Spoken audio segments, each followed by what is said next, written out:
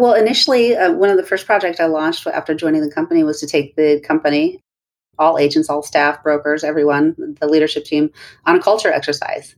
We really needed to define our purpose statement and our core values. So that was really fun. It took us about 3 months to complete the exercise with the help of everyone. Everybody had a voice, but we defined it, and our mission, our purpose statement is to build a shared future together. You're listening to the Real Estate Sessions podcast, and I'm your host, Bill Risser, Executive Vice President, Strategic Partnerships with Rate My Agent, a digital marketing platform designed to help great agents harness the power of verified reviews. For more information, head on over to ratemyagent.com. Listen in as I interview industry leaders and get their stories and journeys to the world of real estate. Hi, everybody. Welcome to episode 288 of the Real Estate Sessions podcast. You know what I say. Say it with me. Thank you so much for tuning in. Thank you so much for telling a friend.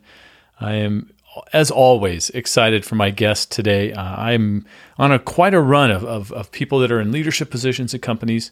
Today, we're going to be talking to Erinn Nobel. Erinn is the Chief Culture Officer with Real. And if you haven't heard of Real yet, I promise you will soon. Founded in 2014. It's a very interesting company, and we're going to talk a lot to Erinn about that. I don't need to talk about it here.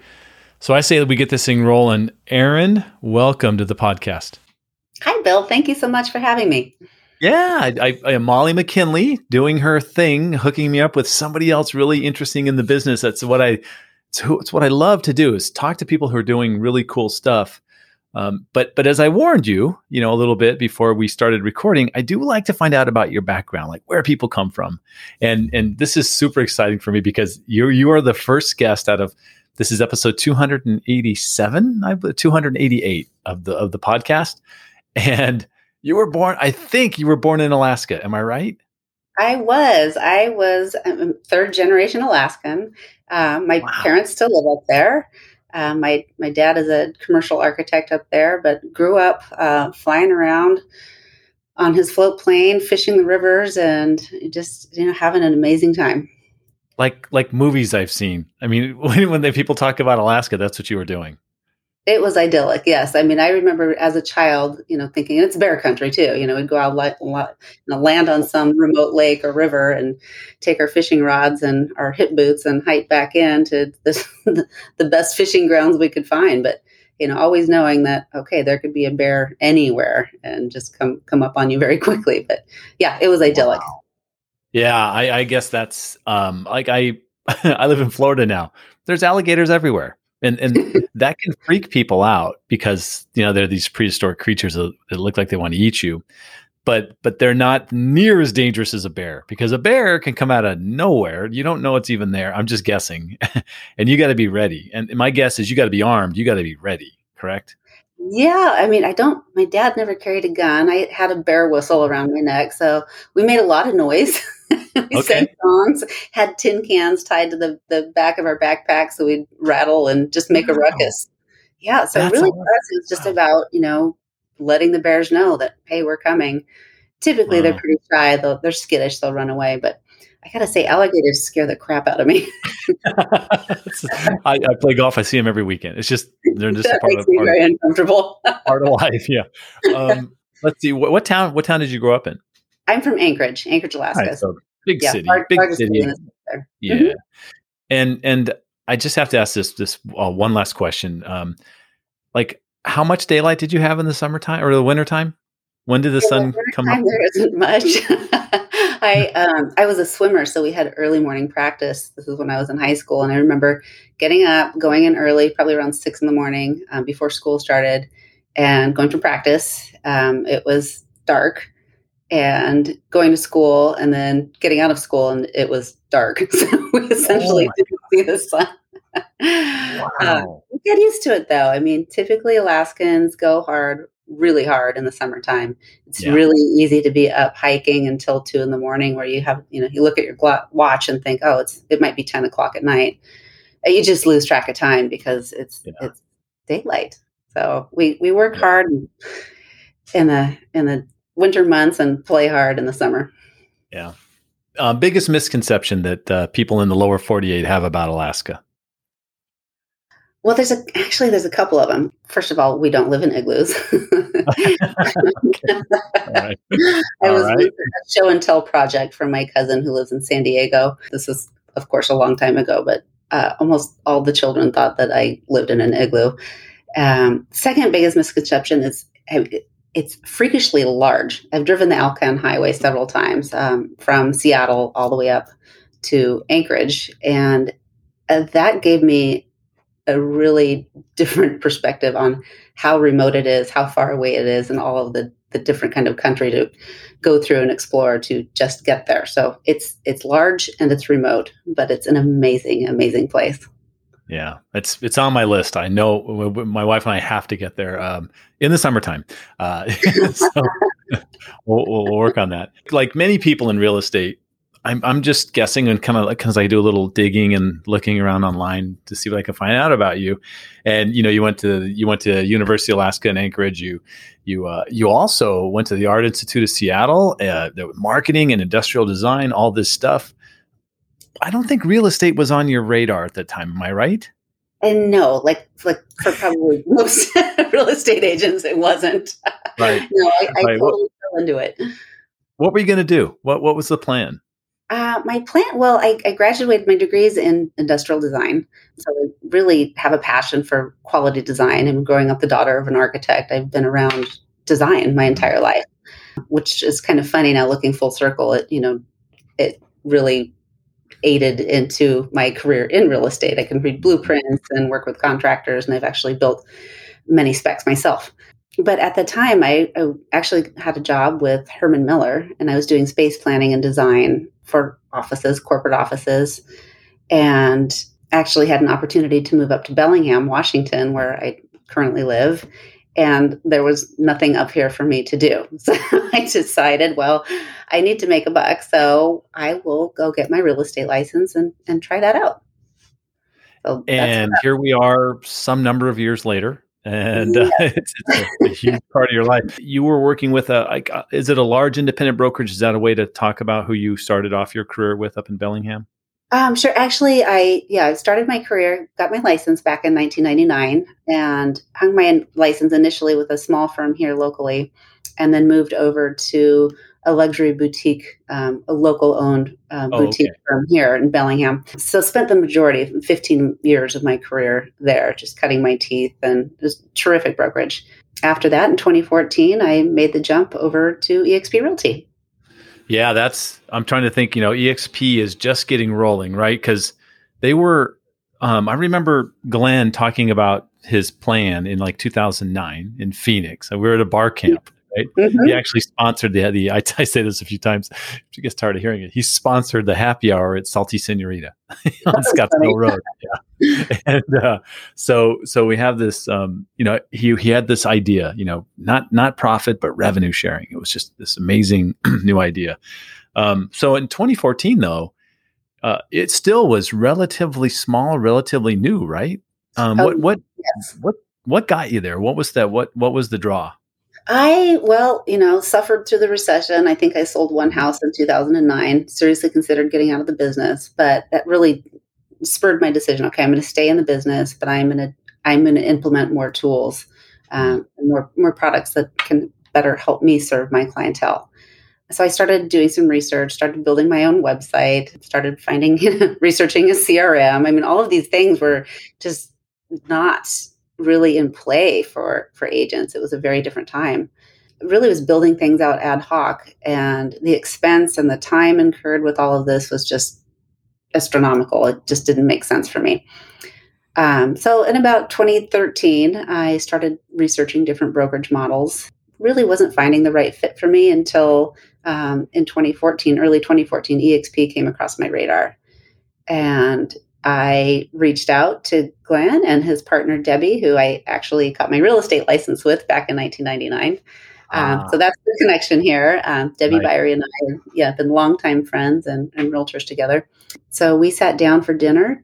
Glenn explained the model to me, and I thought, this is brilliant. This is it. This is the type of technology that I needed to implement my business. So there were about like 300, maybe a little less than 300 agents when I joined EXP as a whole.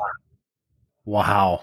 It's now over 50,000, I think. Over 50,000, yeah. Yeah. Wow. Right around this time, I think this is very interesting. I think this is when you met your husband, Peter, right? Somewhere in this time frame. Do I have that right? Before that, so we met in 2012. Okay. He's was working down at Microsoft, so wasn't able to live up here full time. So was commuting back and forth quite a bit. Okay. I think this is interesting, is he actually followed you into EXP, right? And his background, let's talk about his background a little bit, because Sure. it's very impressive. Yes. A PhD in cognitive science, cognitive psychology. Yes. Yeah. And mathematical modeling. Oh man, I wonder what it's like, because realtors are an odd group. I wonder how he handled that, some of those initial interactions. It was interesting at first. Let's just put it that way. Okay, yeah. Coming from a 20 years at Microsoft, and yes, it was a funny time for us. There were a lot of great stories that were told. The two of you were there quite a while, a solid 5 years, I think, and you were really helpful, instrumental in kind of building what it was going to look like to help EXP expand, right, easily, and quickly, not only in the U.S. but internationally. Do I have that kind of right? Yep, that's correct. Yeah, I was there for 6 years. Had a terrific time with the team. It's a precious time of my life, helping take a company from, a small company of 300 to 30,000 at the time that I left. Wow.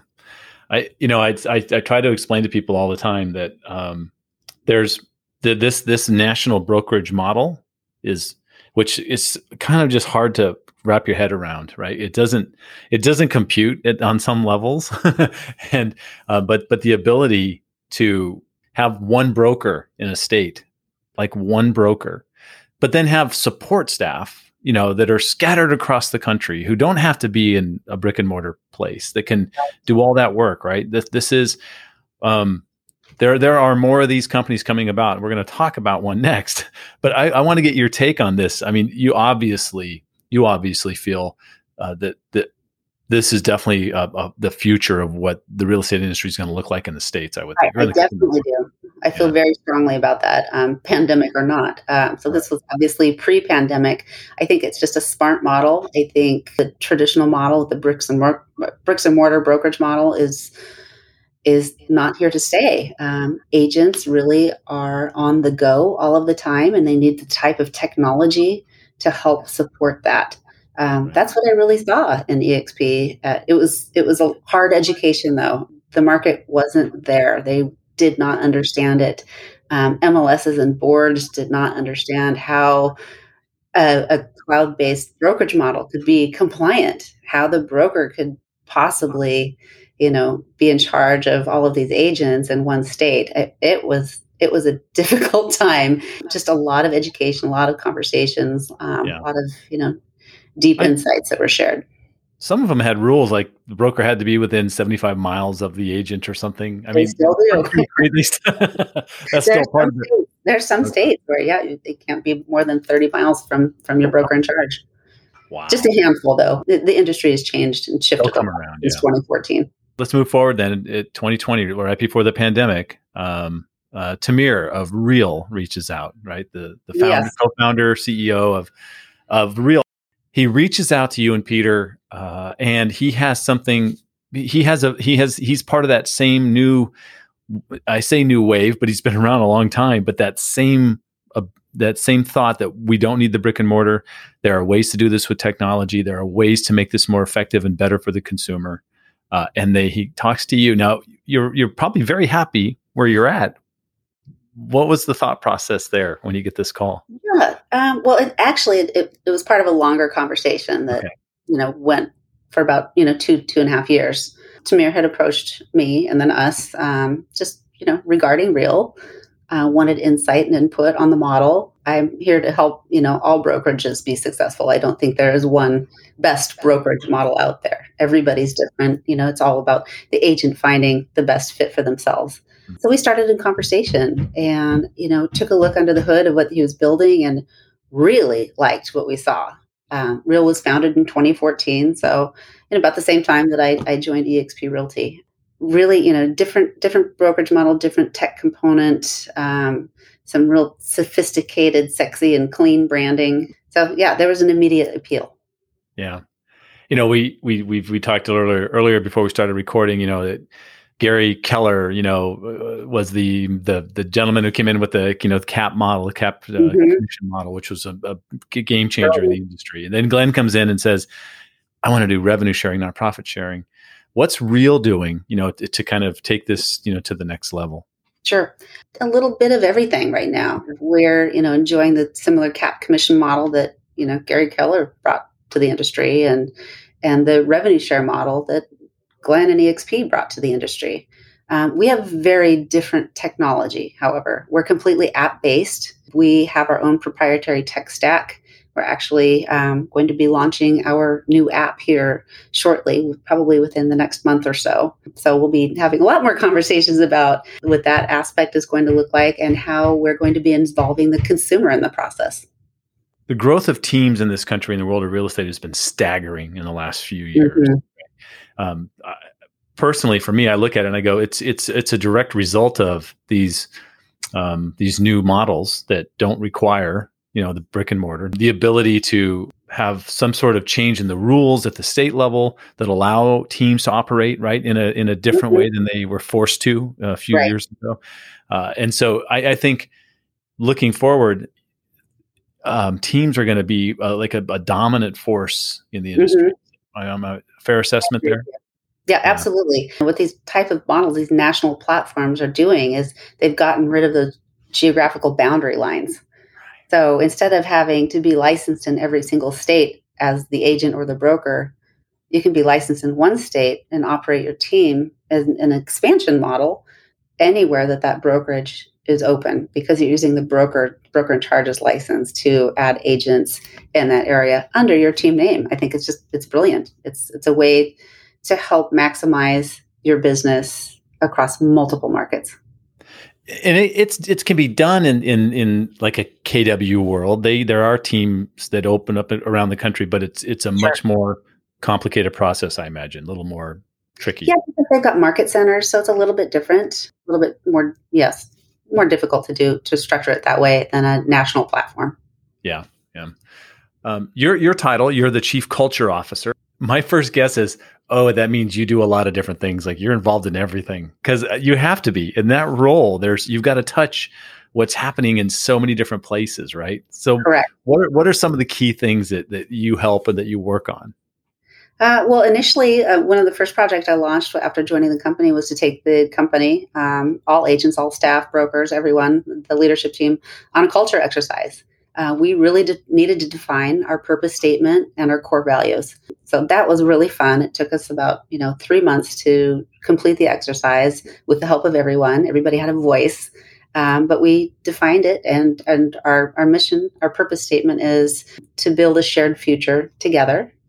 And our 4 core values are, and I love these. I'm so proud of them. We have raving brand ambassadors that are weaving our core values throughout the DNA of their conversation. So it's a lot of fun. But our primary core value is work hard, be kind. We really feel like the world needs a lot of kindness right now and patience, especially during the pandemic year. So that's absolutely our most popular core value. We practice kindness and we do it with a smile, and we also work hard. When you're looking to bring somebody on board in a leadership role of some kind, it could be on a mid-level or even a higher level. How are you putting people through the paces in making sure that that culture fit's going to be there? Because not fitting into the culture can lead to big issues down the road, right? And we like to say, at Ray Maging, we like to say that that culture is non-negotiable, right? Yes, exactly. Okay, so how do you handle that part of it? Well, it's our stake in the ground. It's Yeah. who we are. We lead with culture. That's our first conversation that we have with them. We ask them to, read through our core values, watch a video that I've recorded with Tamir that's on YouTube. We've got a lot of, great materials out there, but this is really the foundation of who we are at Real. We are here to work hard. We are here to be kind to people. We are here to make a difference. And we're also here to learn from our mistakes. If potential agent, potential broker, or a member to the team is not in alignment with our core values, it's a pretty easy decision. We need to be in cultural fit to be in alignment together. Yeah. Yeah. I think embracing that and living by those rules is a wonderful thing to do for a company. Probably one of the reasons why I am at where I'm at. So yeah, right? It makes a difference. Yeah, it does make a difference. It sure does. I have to point this out. Once again, during doing research, I came across like an image, and it was there.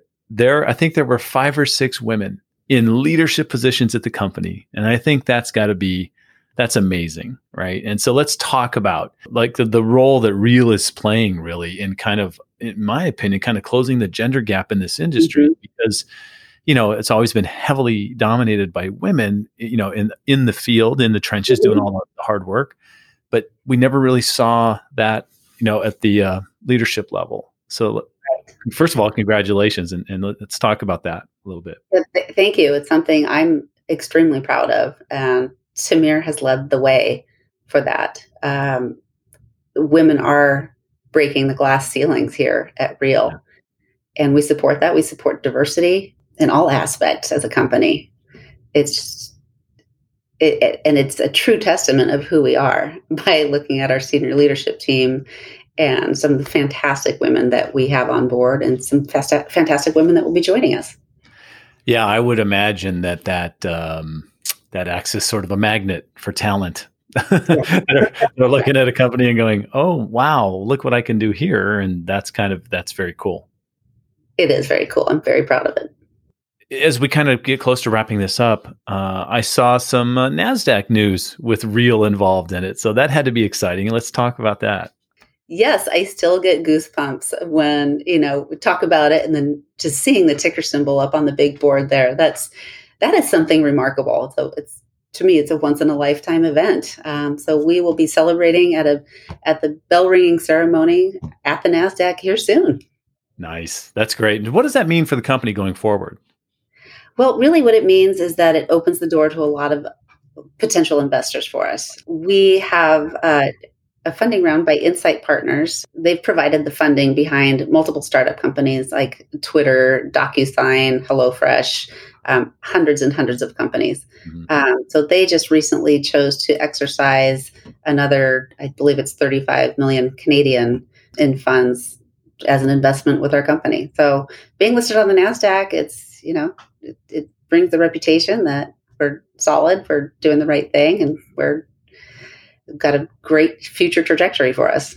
I hope I don't embarrass myself by saying, Real has been real quiet.